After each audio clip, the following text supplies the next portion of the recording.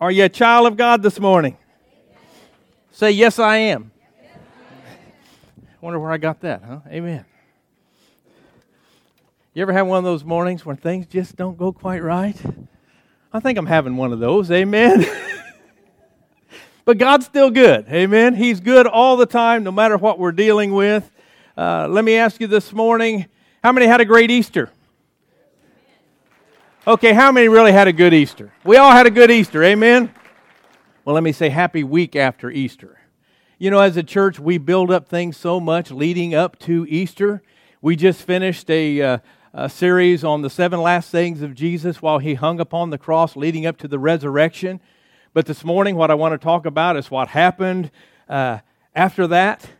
We're going to talk about the Holy Spirit this morning. Because believe it or not, after Jesus died, He was resurrected. After He ascended to heaven, guess what happened? He sent back His Holy Spirit to this earth. And I might say when I talk about the Holy Spirit, there are a whole lot of different perceptions, and I'll say some misconceptions about the Holy Spirit. People have different ideas. Some of you think when I say Holy Spirit, oh boy, they're going to bring out the snakes. Yeah. We're not going to do that. We don't do that. And if you brought your snake this morning, keep it in the bag. Amen. Your neighbor's going to appreciate it. But the church I grew up in, actually, they put a lot of emphasis on the Holy Spirit. When they talked about the Holy Spirit, they didn't even call it the Holy Spirit. We call it the Holy Ghost, which sounds a little bit spooky when you think of the Holy Ghost. Some churches don't talk about it hardly at all. Others talk about it, I think, maybe a bit too much. But later I realized I was going to a church that talked about the Holy Spirit, the Holy Ghost, most of the time. And I think the problem was the Holy Spirit became almost their entire ministry. Who had the Holy Ghost, who didn't? And what I mean by that is who spoke in tongues and was saved and who didn't speak in tongues and wasn't saved. And speaking in tongues was their gauge whether or not you had the Holy Spirit or not.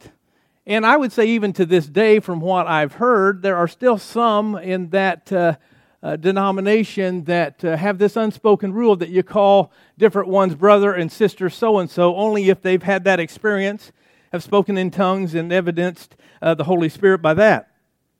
I think when I hear that, that borderlines on a pride issue, which I can't believe God would be even pleased with. And not to bash anybody, there were a lot of great things in the background I came out of, but a lot of those same people that claimed to have the Holy Spirit and be filled with the Holy Spirit were some of the most negative, the most critical, the most backbiting people you would ever want to meet or not want to meet, you might say. And I thought, that's kind of crazy. Because if they were filled with the Holy Spirit, I would think that their flesh would come under subjection of that same Spirit. So I grew up having a lot of unanswered questions when it came to the Holy Spirit, especially when the main purpose of the Holy Spirit is to build unity in the body of Christ, which is kind of ironic when you realize all the division and confusion that there is between churches even when it comes to the Holy Spirit. I would say you guys are a unique bunch. We are, as Victory Church, a unique bunch of people. I think we're a dynamic church, and I believe the Holy Spirit has been bringing you and I together for years to worship together, even from all different kinds of backgrounds. You name it, we've got it represented in this building. We've got people from the Catholic background. We've got Baptists, Methodists, Pentecostals, Presbyterians, Lutherans, Amish. You name it, we have it here. We've had people who have been in charge of Christian ministries basically ask the question, how can this even work? How can that work? It shouldn't work. Let me tell you how it works and how I believe and why I believe it works is because the power of the Holy Spirit is making it work. The power of the Holy Spirit is here, yeah. Some of you grew up, as I said, in churches where the Holy Spirit was never mentioned. Others of you grew up in churches where the Holy Spirit was the star of the show. And it was all about the Holy Spirit. Even though if you know anything about the Holy Spirit, His main role is to point people to Jesus. It's not to take credit for Himself. It's not to take glory on Himself. It's to point people to Jesus. I grew up in a church, as I said, that also had an ongoing debate, it seemed like, whether or not you believed in the Trinity or whether you believed in oneness. And by oneness, I believe in Jesus only. It's what they were all about. I'm a simple man. And the only way I can explain things is in a simple way. So I think of the Godhead, the Trinity, as an egg. Think of an egg. It has 3 parts. It has a shell, it has a white, it has a yolk. but it's one egg. It's the same egg. God manifests himself in three parts, but they're one and the same. God the Father, God the Son, God the Holy Spirit. This is kind of a deep subject, and it's deeper than any of our minds can go, so I'm not going to pretend I know everything about the Trinity and all that goes on there. But this is a subject we might end up doing a Bible study on sometime so we can get a little bit more in depth. But today my main goal is just to broaden your hearts, broaden your minds to who the Holy Spirit really is. My prayer today is that you'll open your minds. You'll open your hearts, you'll open your Bibles, and you'll open yourself in prayer to God to let Him reveal who the Holy Spirit is. When you think of the word Trinity, break it apart. You've got the three-letter word tri in the beginning, which means three. You've got the word uni in the back end of the word, which means one. So it's 3 in 1. And I know there are going to be people here that say, well, you know, the word Trinity is not even in the Bible. And they're right. The word Trinity is not found anywhere in the Bible. But take a look at this scripture. It goes all the way back to the book of Genesis. It says, in the beginning, God created the heavens and the earth. The heavens and the earth. Do you realize that we have the English version of the Bible? And a lot of times you can only get the real meaning of what God is saying if you go back to the original language, which God spoke it in and gave it in, was the Hebrew language. So it says in the Hebrew word, it says, in the beginning, Elohim. Elohim, which is the name of God, the plural form of God. And what makes that the plural form of God is the I am on the end. It gives what was singular a plural form. It's like taking, for example, cherub. We know that a cherub is one angel. Cherubim are several angels. We know that a seraph is one angel. We know that seraphim are several angels. Well, the word El is the singular form of God, like El Shaddai, the singular form of God. Elohim is God in the plural, which really, whether we believe it or not, or we identify it or not, it represents the Trinity. God in three persons. God the Father, Holy Spirit, God the Father, God the Son, and God the Holy Spirit. We may disagree on how that looks and what all that is, but whether or not we're supposed to be led by the Spirit is not in question at all, because the Bible says as followers of Christ, we are supposed to be led by the Spirit. Amen? Hence the word followers. Amen? We are to be led by God. We're to be led by His Spirit. So today I want to look up scriptures or talk about scriptures that prove without a doubt that the Holy Spirit is absolutely, completely necessary and essential for us to live the life that God has called us to live. I believe He wants to fill all of His children with the Holy Spirit so that you and I can live supernatural lives that are able to be pleasing to Him, and I believe in every way. I don't know if you remember back in February of this year, some of you snowbirds were in Florida and wouldn't realize this, but we had two of the coldest winter nights we've ever had, where the wind chill was down around 40 to 50 below zero. And that night we lost our power. At home, our power went out. We were awoken by our smoke detector out in the hall giving us an indication that our power was out. So we called the power company. That's what you do. Of course, you never can get them, so we left a message on the answering machine, on their answering service. And within 30 minutes, our house started to get a little colder. Cheryl and I were lighting candles throughout the house, and the fireplace propane tank was empty because I didn't do what Cheryl told me to do and fill it up before winter. That really went over big at 3 o'clock in the morning with no heat. And come 5 o'clock, we still had no electricity. We were cold. We couldn't even make coffee to warm up. The power was out. Cheryl and I, by that time, were turning on each other. No, we weren't. We were just having an intense moment of fellowship. I mean, that's what we were doing. We didn't even want to let the dogs in or out. They were inside, they wanted out, but we weren't going to let the heat out of the house or the cold in. So we just put on more sweat clothes, sweatpants, sweatshirts, and got under the covers. But about 8 o'clock, the lights come flickering back on, and I'll just say I was doing a hallelujah dance there. That's right. I mean, Cheryl and I jumped up. We're turning on every switch we can turn on. We're turning on TV, the radio, definitely making coffee. I believe she even got out the ironing board and started ironing because we could. Amen? What I'm saying is our house came back to life. That moment that the power came on, it changed everything. The second the power came on, the house just came back to life. That's my electricity story. Let me ask you today, is that your Holy Spirit story? Is that your Holy Spirit story? Think about it. If the Holy Spirit wasn't in your life today, would you even notice it? If the power of the Holy Spirit wasn't in this church, would we know it? Would we realize it? Or would it be business as usual? Listen to what A.W. Tozer wrote. He's an evangelist who wrote the classic book, In Pursuit of God. He says this, he says, if the Holy Spirit was withdrawn from the church today, that's us, 95% of what we do would go on. No one would even know the difference. If the Holy Spirit had been withdrawn from the New Testament church, 95% of what they did would stop, and everyone would know the difference. You know, when we read about the people in the Bible, they knew that they couldn't even begin to have church without the Holy Spirit. Amen? So my prayer is today that we will open our hearts and our minds, and that every one of us will get a real, genuine revelation and have a real, genuine encounter with the Holy Spirit for who He is. In John chapter 3, Jesus is trying to explain who the Holy Spirit is to a religious guy, to a religious leader, you might say. This is how He explains it. He explains the Holy Spirit as the wind. Listen in verse 8. The wind blows, Jesus says, wherever it wants, just as you can hear the wind but can't tell where it comes from or where it is going. And then in Acts chapter 2, when the Holy Spirit comes on the day of Pentecost, it says this, suddenly a sound like the blowing of a violent wind came from heaven. So of all metaphors for God to use, for Jesus to use, why does He say the wind? I think He says the wind mainly because the wind is something you can't see but you can feel. You can't grab a hold of it, but you can see its effect. I think Jesus is saying the Holy Spirit is just like that. He's not physical, but He's tangible. You can't see Him, you can't grab a hold of Him, but you can experience Him and you can see the difference that He makes. That is the Holy Spirit. I think one of the reasons that whenever we talk about the Holy Spirit, we get a little bit nervous, we get a little bit uncomfortable, is because we like to control things. We like to contain and control things, and you can't contain the wind. You can't control the wind. I believe some of us, whether we admit it or not, are control freaks at times, just sometimes. Maybe all the time sometimes.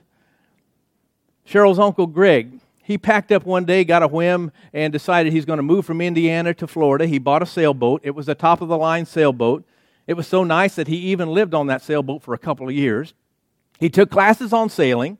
He spent a lot of time talking to other people with sailboats, and he just traveled around sailing. No matter how much time, energy, and money he spent, there was one thing that mattered the most when he wanted to go somewhere. Can you guess what that might be? The wind. If you've got a sailboat, you depend upon the wind. The job of the sail is actually to catch that wind. The job of the sail is to receive the wind. And when the wind fills the sail, the boat has the power to go in the direction of that wind. Let me just say it's not our job to actually determine which way we want the wind to blow. It's our job to adjust the sail in the direction that the Holy Spirit wind is already blowing. That's my prayer today is, Lord, help me lead this church. Lead this church by adjusting my sail to the direction of your wind. You know, I want to look today at the person of the Holy Spirit, not just as a power, not just as an energy out there, but as a person. Jesus introduces us to the Holy Spirit in John chapter 14. In this text, you're going to find that Jesus is here at the end of His life. He's about to ascend into heaven, and He wants His followers to realize that, yeah, He's leaving. Yes, He's leaving, but He's not going to leave them alone. Look what it says in verse 16. And I will ask the Father, and He will give you another advocate who will never leave you. He is the Holy Spirit who leads into all truth. The world cannot receive Him because it isn't looking for Him and doesn't recognize Him. But you know Him because He lives with you now and later will be in you. If we go back to verse 16, Jesus says, and I will ask the Father and He will give you another. I want to stop right there on that word another because this is big, especially when you realize Jesus is saying this, another. That word another actually means the same. The other means the same. The word another is actually the Greek word elos, which actually means another of the same kind. So what's God saying? He's saying, I'm going to send another exactly like me. I'm going to send another one just like myself. Now, if you know any sets of identical twins, they can confuse you sometimes. Amen? I know Eliza and Angela back there always confuse me. I mean, they look so much alike. I can be talking to Angela for about a minute, and she'll finally say, you know, I'm not Eliza, right? Oh, yeah, I knew that. No, I didn't know that. They're so much alike on the outside, but on the inside, I know without a doubt they have differences. The inside, they have different passions, personality, interests. But Jesus isn't saying that the Holy Spirit is his identical twin. It's bigger than that. It's stronger than that, more powerful than that. He's saying the Holy Spirit is exactly, precisely like me. So when we know and understand Jesus, he says we should know and understand the Spirit. The thing is, with the Holy Spirit, we're not just getting Jesus' light. We're actually getting someone equal to the Father, equal to the Son, whose function and design is to dwell on the inside of us as believers. So what I'm saying is the Holy Spirit is not an it. Amen? It's not an it. The Bible never describes the Holy Spirit as an object or a thing. It says he is a he. Jesus was saying the Holy Spirit is going to be just like me or just like God. So what I'm saying is he's not a substitute for God, right? The Holy Spirit is God. And the Holy Spirit is not a gut feeling. It's not goosebumps. You sometimes hear people say, I've got the Holy Ghost goosebumps. It's not goosebumps. It's not an it. It's the person of God. The Holy Spirit is a person. But I think as human beings, we have a tendency to think when we think of the Holy Spirit as an it rather than a who. And I think the biggest reason is because of the name itself, the Holy Spirit. Sometimes we have a hard time identifying with something that has that kind of a name, the Holy Spirit. But when Jesus described the Holy Spirit, he didn't call it an it. He called it a he or a him. He used masculine pronouns. But with us, it's still, I think, natural for us to tend to think spirit and think it. But the Holy Spirit is not an it. It's not a thing. He's not an impersonal force that we can call on like a genie in a bottle. He's a person. He's the person of God. And I think this is such an important principle for us to get deep down into our hearts today. A man by the name of R.A. Torrey writes this. He says, if you think of the Holy Spirit as a thing, a mere influence or power, then your thought will be, how can I get a hold of the Holy Spirit and use it? But if you think of him in the biblical way as a person of divine majesty and glory, your thought will be, how can the Holy Spirit get a hold of me and use me? Big difference, right? It changes everything when you get the Holy Spirit into perspective. And I think the Holy Spirit is really a description, just like we've got God the Father, we've got God the Son, it's God the Holy Spirit. And it's critical that we see him as a person because you can't have a relationship with a thing. Think about that. You can't have a relationship with a thing. So what constitutes something being a person? You can only have a relationship with someone that is a person. We're all sitting on chairs today, right? Well, what constitutes that chair not being a person? You might say, well, it's not alive. It doesn't have life, and it doesn't. But what about a tree? It has life. Does that mean it's a person? What makes a person a person? A person has a personality, right? A person has a mind. A person has a will. A person has emotions. So I want to look at a few examples today that give us an idea of how the Holy Spirit can be personal, how the Holy Spirit can be and is a person. The first reason, if you're taking notes, is the fact that he has a will. The Holy Spirit has a will. Look what it says in Acts 16, verse 6. Next, Paul and Silas traveled through the area of Phrygia and Galatia because the Holy Spirit had prevented them from preaching the word in the province of Asia at that time. Well, if you catch this, it was the Holy Spirit that prevented Paul and Silas from doing something. It was the Holy Spirit that exerted his will upon Paul and Silas. And here's my main point. The Holy Spirit's will is actually the will of God. So how can we know the specific will of God? Do you realize that the Bibles that we have are the will of God? If you want to know anything about lying, it's in this book. If you want to know anything about stealing, it's in this book. If you want to know anything about your relationship with your spouse, it's in this book. If you want to know about raising kids, it's in this book. It's the general will of God. If you want to know which job to take, pray about it. I believe you can find the answers in that word. Which house to buy. Whether or not you're following the will of God is in that book. The Bible actually shows us how to get to know the principles and the character of God. But over here, the Holy Spirit helps us to get to know God. Yeah, over here, the Bible might tell us and help us get to know the principles and character of God. But it's the Holy Spirit that genuinely helps us realize who the Holy Spirit really is. In the Old Testament, if you remember, the Holy Spirit would come on certain individuals, and they would come, they would preach, teach, they would prophesy the word of the Lord, then they would depart. But think about how everything changed when Jesus came to this earth 2,000 years ago, and Jesus stayed. The good news is He came for all of us. He came for everyone. The good news is we can all have the Holy Spirit now. The good news is we can all hear from God. We don't have to go to a priest to hear from God. We don't have to go to a prophet to hear from God. We don't have to go to a pastor to hear from God. Many times we think we have to go to a pastor or a priest. We got to first go to God. Amen? I'm not against going to a pastor or a priest for certain things, but our first choice should be God. We should realize that we can go to God. God has made a way, and we can now possess the Holy Spirit because He's living on the inside of each one of us as believers. Think about the Lord Jesus when He was on this earth. He was limited. Some people say He wasn't limited. He was limited in the sense that He could only live in the body that He was given when He was born on that Christmas night. Jesus could only be, as a man, one place at a time. But think about the Holy Spirit. It doesn't work that way at all. With the gift of the Holy Spirit, He can be everywhere, whenever. He can be in every Christian, everywhere, at any time. In fact, it says He can be within us always, even to the end of the earth, Matthew 28, verse 20. So we can hear from God because He is living within us through the presence of His Holy Spirit. And the truth is, we can't have a relationship, a personal relationship with someone through someone else. You can't have a personal relationship with God through me. I can't have a personal relationship with God through you. We have to have our own personal relationship with God. The second thing that identifies the Holy Spirit as being personal is the Holy Spirit can be lied to. In Acts chapter 5, and many of you know this story, it's about a husband and wife named Ananias and Sapphira. They sold a piece of property. They told everyone they were giving all the proceeds to the church, but they didn't. They kept some for themselves. And that wasn't the problem. If you read the text, they didn't have to give anything to the church. The problem was they lied about it.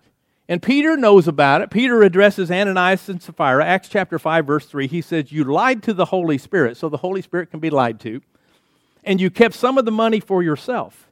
In verse 4, Peter says, "How could you do a thing like this? You weren't lying to us, but to God." Did you catch this? Peter is actually interchanging Holy Spirit with God. They're one and the same. They're interchangeable with Peter in the way he put that. Peter addressed Ananias and Sapphira, and if you know the story, they died because of their sin. And I'm thinking about this and wondering, why did they do that in the first place? I know why they did it. They did it because of what you and I do a lot of times. We want to impress people. We want people to think we're more generous than we are. We want people to think that we're more spiritual than we really are at times. And in doing so, they lied to the Holy Spirit. Well, you might say, well, I'd never do that. Well, how about when we come in here on a Sunday morning and we raise our hands and we sing all these worship songs and then we go home and we rail on our wife in a fit of rage? We're not only sinning against her or lying to her, we're actually lying to the Holy Spirit living on the inside of us. What about when we take communion and experience God's grace and His mercy, yet at the same time, sometimes we're taking communion and we've got a bitterness or a hatred or an anger within us towards someone that's hurt us? Or maybe when we say we're going to pray for someone, we even put it on Facebook, praying for everybody, sending up prayers, and we have no intention of praying at all. Or maybe we tell somebody, I don't have any problem with sin. We go home and watch pornography. Or maybe we act like a loving husband at church, and we go home and we treat our wife with indifference. The list goes on and on and on and on and on, but these are just a few ways that we can pretend that we're more spiritual than we really are. And the point I'm trying to drive home is that when we do these things, we're not just sinning against those people. We are not just lying against those people. We are lying to the Holy Spirit, which is a whole lot bigger than that. And number 3, the Bible also says the Holy Spirit can be grieved. If you're a parent, you know what I'm saying when there's a difference between getting angry with your kids and being grieved by your kids. Amen? It's one thing when your kids make you mad. It's another thing when they break your heart. And when you're angry with your kids, a lot of times it doesn't take long to patch that up. But when your kids grieve you, sometimes that wound goes deep. Sometimes it takes days, weeks, months, years to heal. Look what Paul says in Ephesians 4, verse 30. "And do not grieve." Some translations say bring sorrow. "But do not grieve the Holy Spirit of God, with whom you are sealed for the day of redemption." So what grieves the Holy Spirit? Sin. He goes on in verse 31, "Get rid of all bitterness, rage, and anger, brawling and slander, along with every form of malice. Be kind and compassionate to one another, forgiving each other just as in Christ God forgave you." You know, when I read that and I understand that the way that I live my life can actually grieve the Holy Spirit, guess what it does for me? It helps me to see Him in a more personal way. Helps me to understand Him in a more personal way.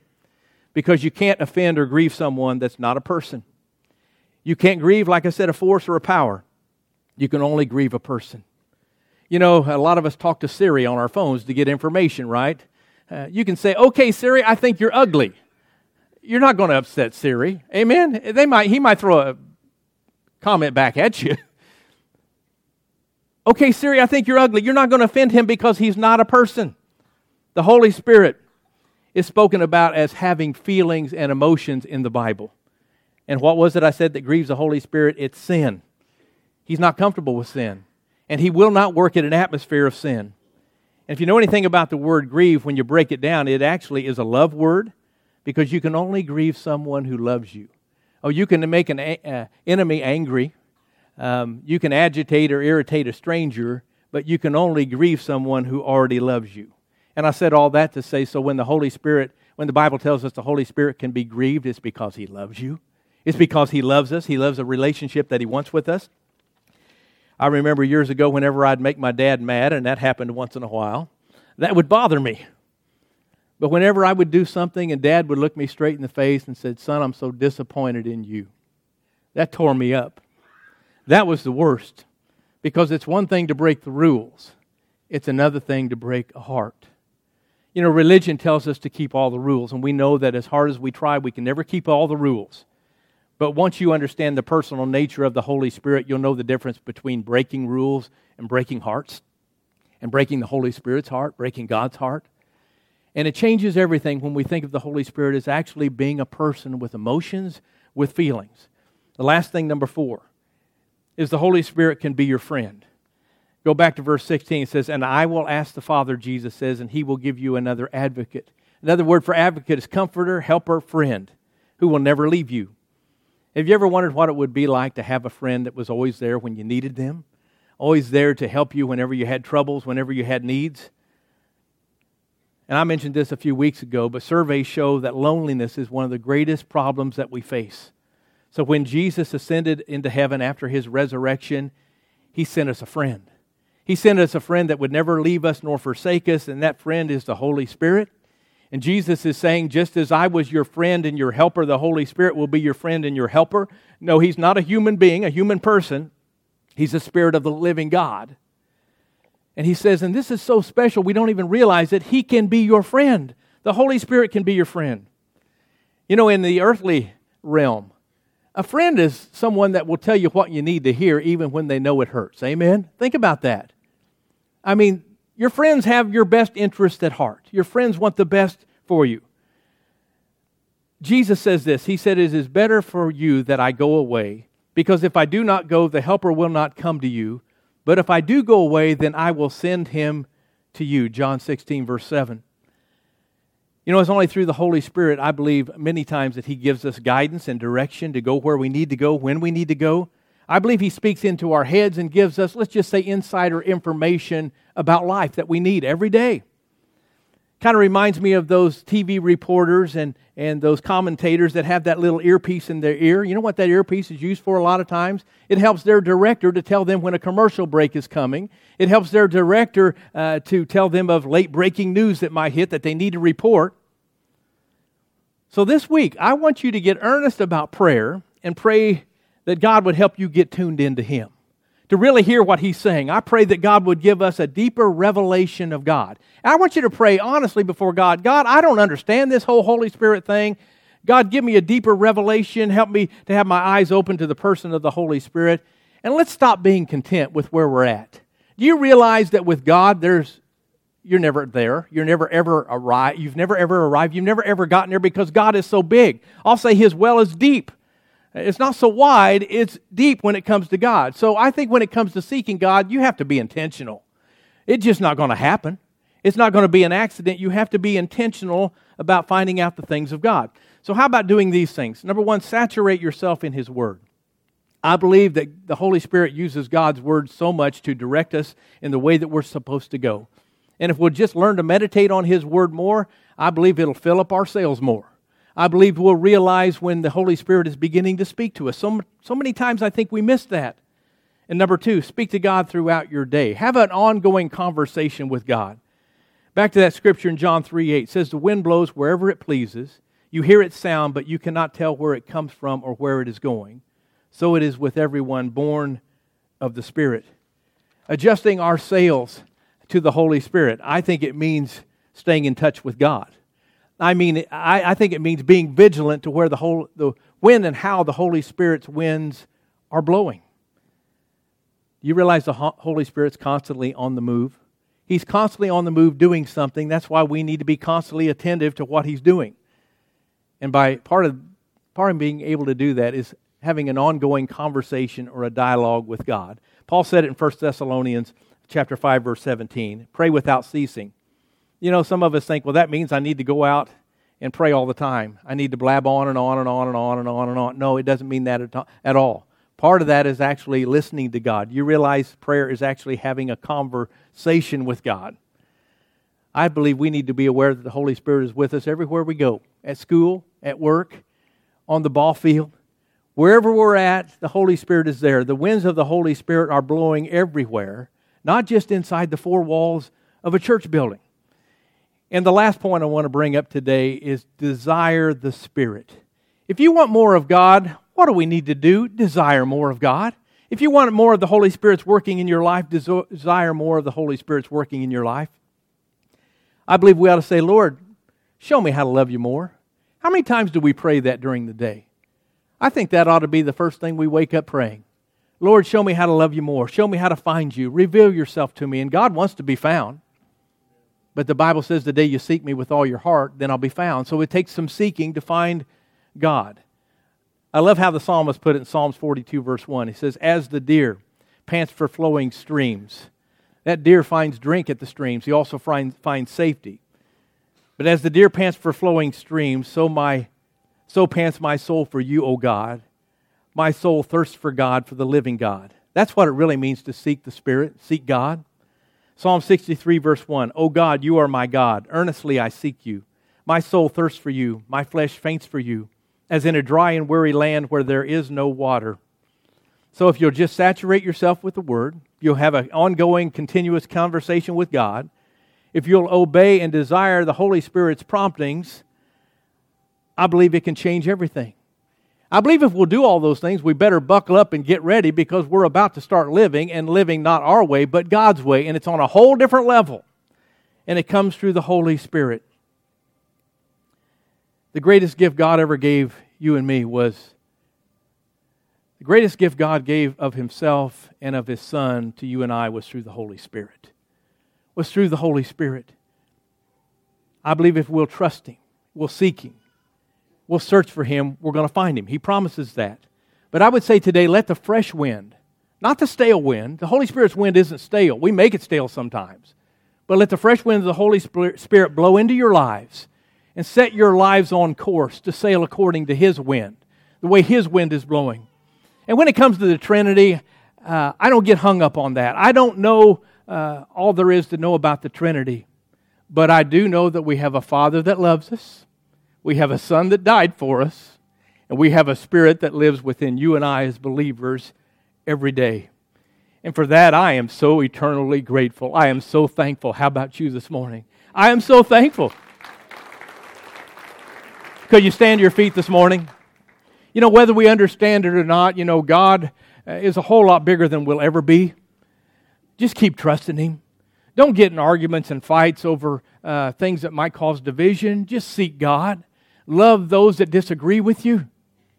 But seek God for the truth and let Him show and reveal to you what He wants to show you in a way that you can share it with somebody and let His Holy Spirit do the work. We're not going to force people to believe what we believe, but if it's what God believes, He can make a way. But He's called us to love those around us. So this morning, if you're with every head bowed, every eye closed, I just want to pray, Lord, help us today. I pray that today we will realize how vital, how crucial, how important your Holy Spirit is in our everyday lives. Father, help us to see how the Holy Spirit gives us the power, the ability to be all that you want us to be. Give us a revelation of how essential your Holy Spirit is to enable the life you have planned and given us to be lived out for you. Lord, I pray that we would see you in a whole new way through the presence of your Holy Spirit as the true and faithful friend that you really are. Father, draw our hearts closer to you. Help us be all that we can be and only can be through the power and the presence of your Holy Spirit living in us each and every day. Father, I pray that this message has brought some wisdom to its hearers. I pray that you would do a work in our hearts to realize that we have a friend that sticks closer than a brother. We have a friend that is with us in every trial and test and temptation. And that friend is the Holy Spirit. It's God manifested in the flesh. God manifested in the Spirit. We thank you for your goodness and your mercy. We give you praise for changed and transformed lives through the power of the Spirit. In Jesus' name, if you agree with that, just say amen with me. Let's give Jesus a hand clap of praise. Hallelujah. God is good. Go out and show the Holy Spirit to the world. Bless you all.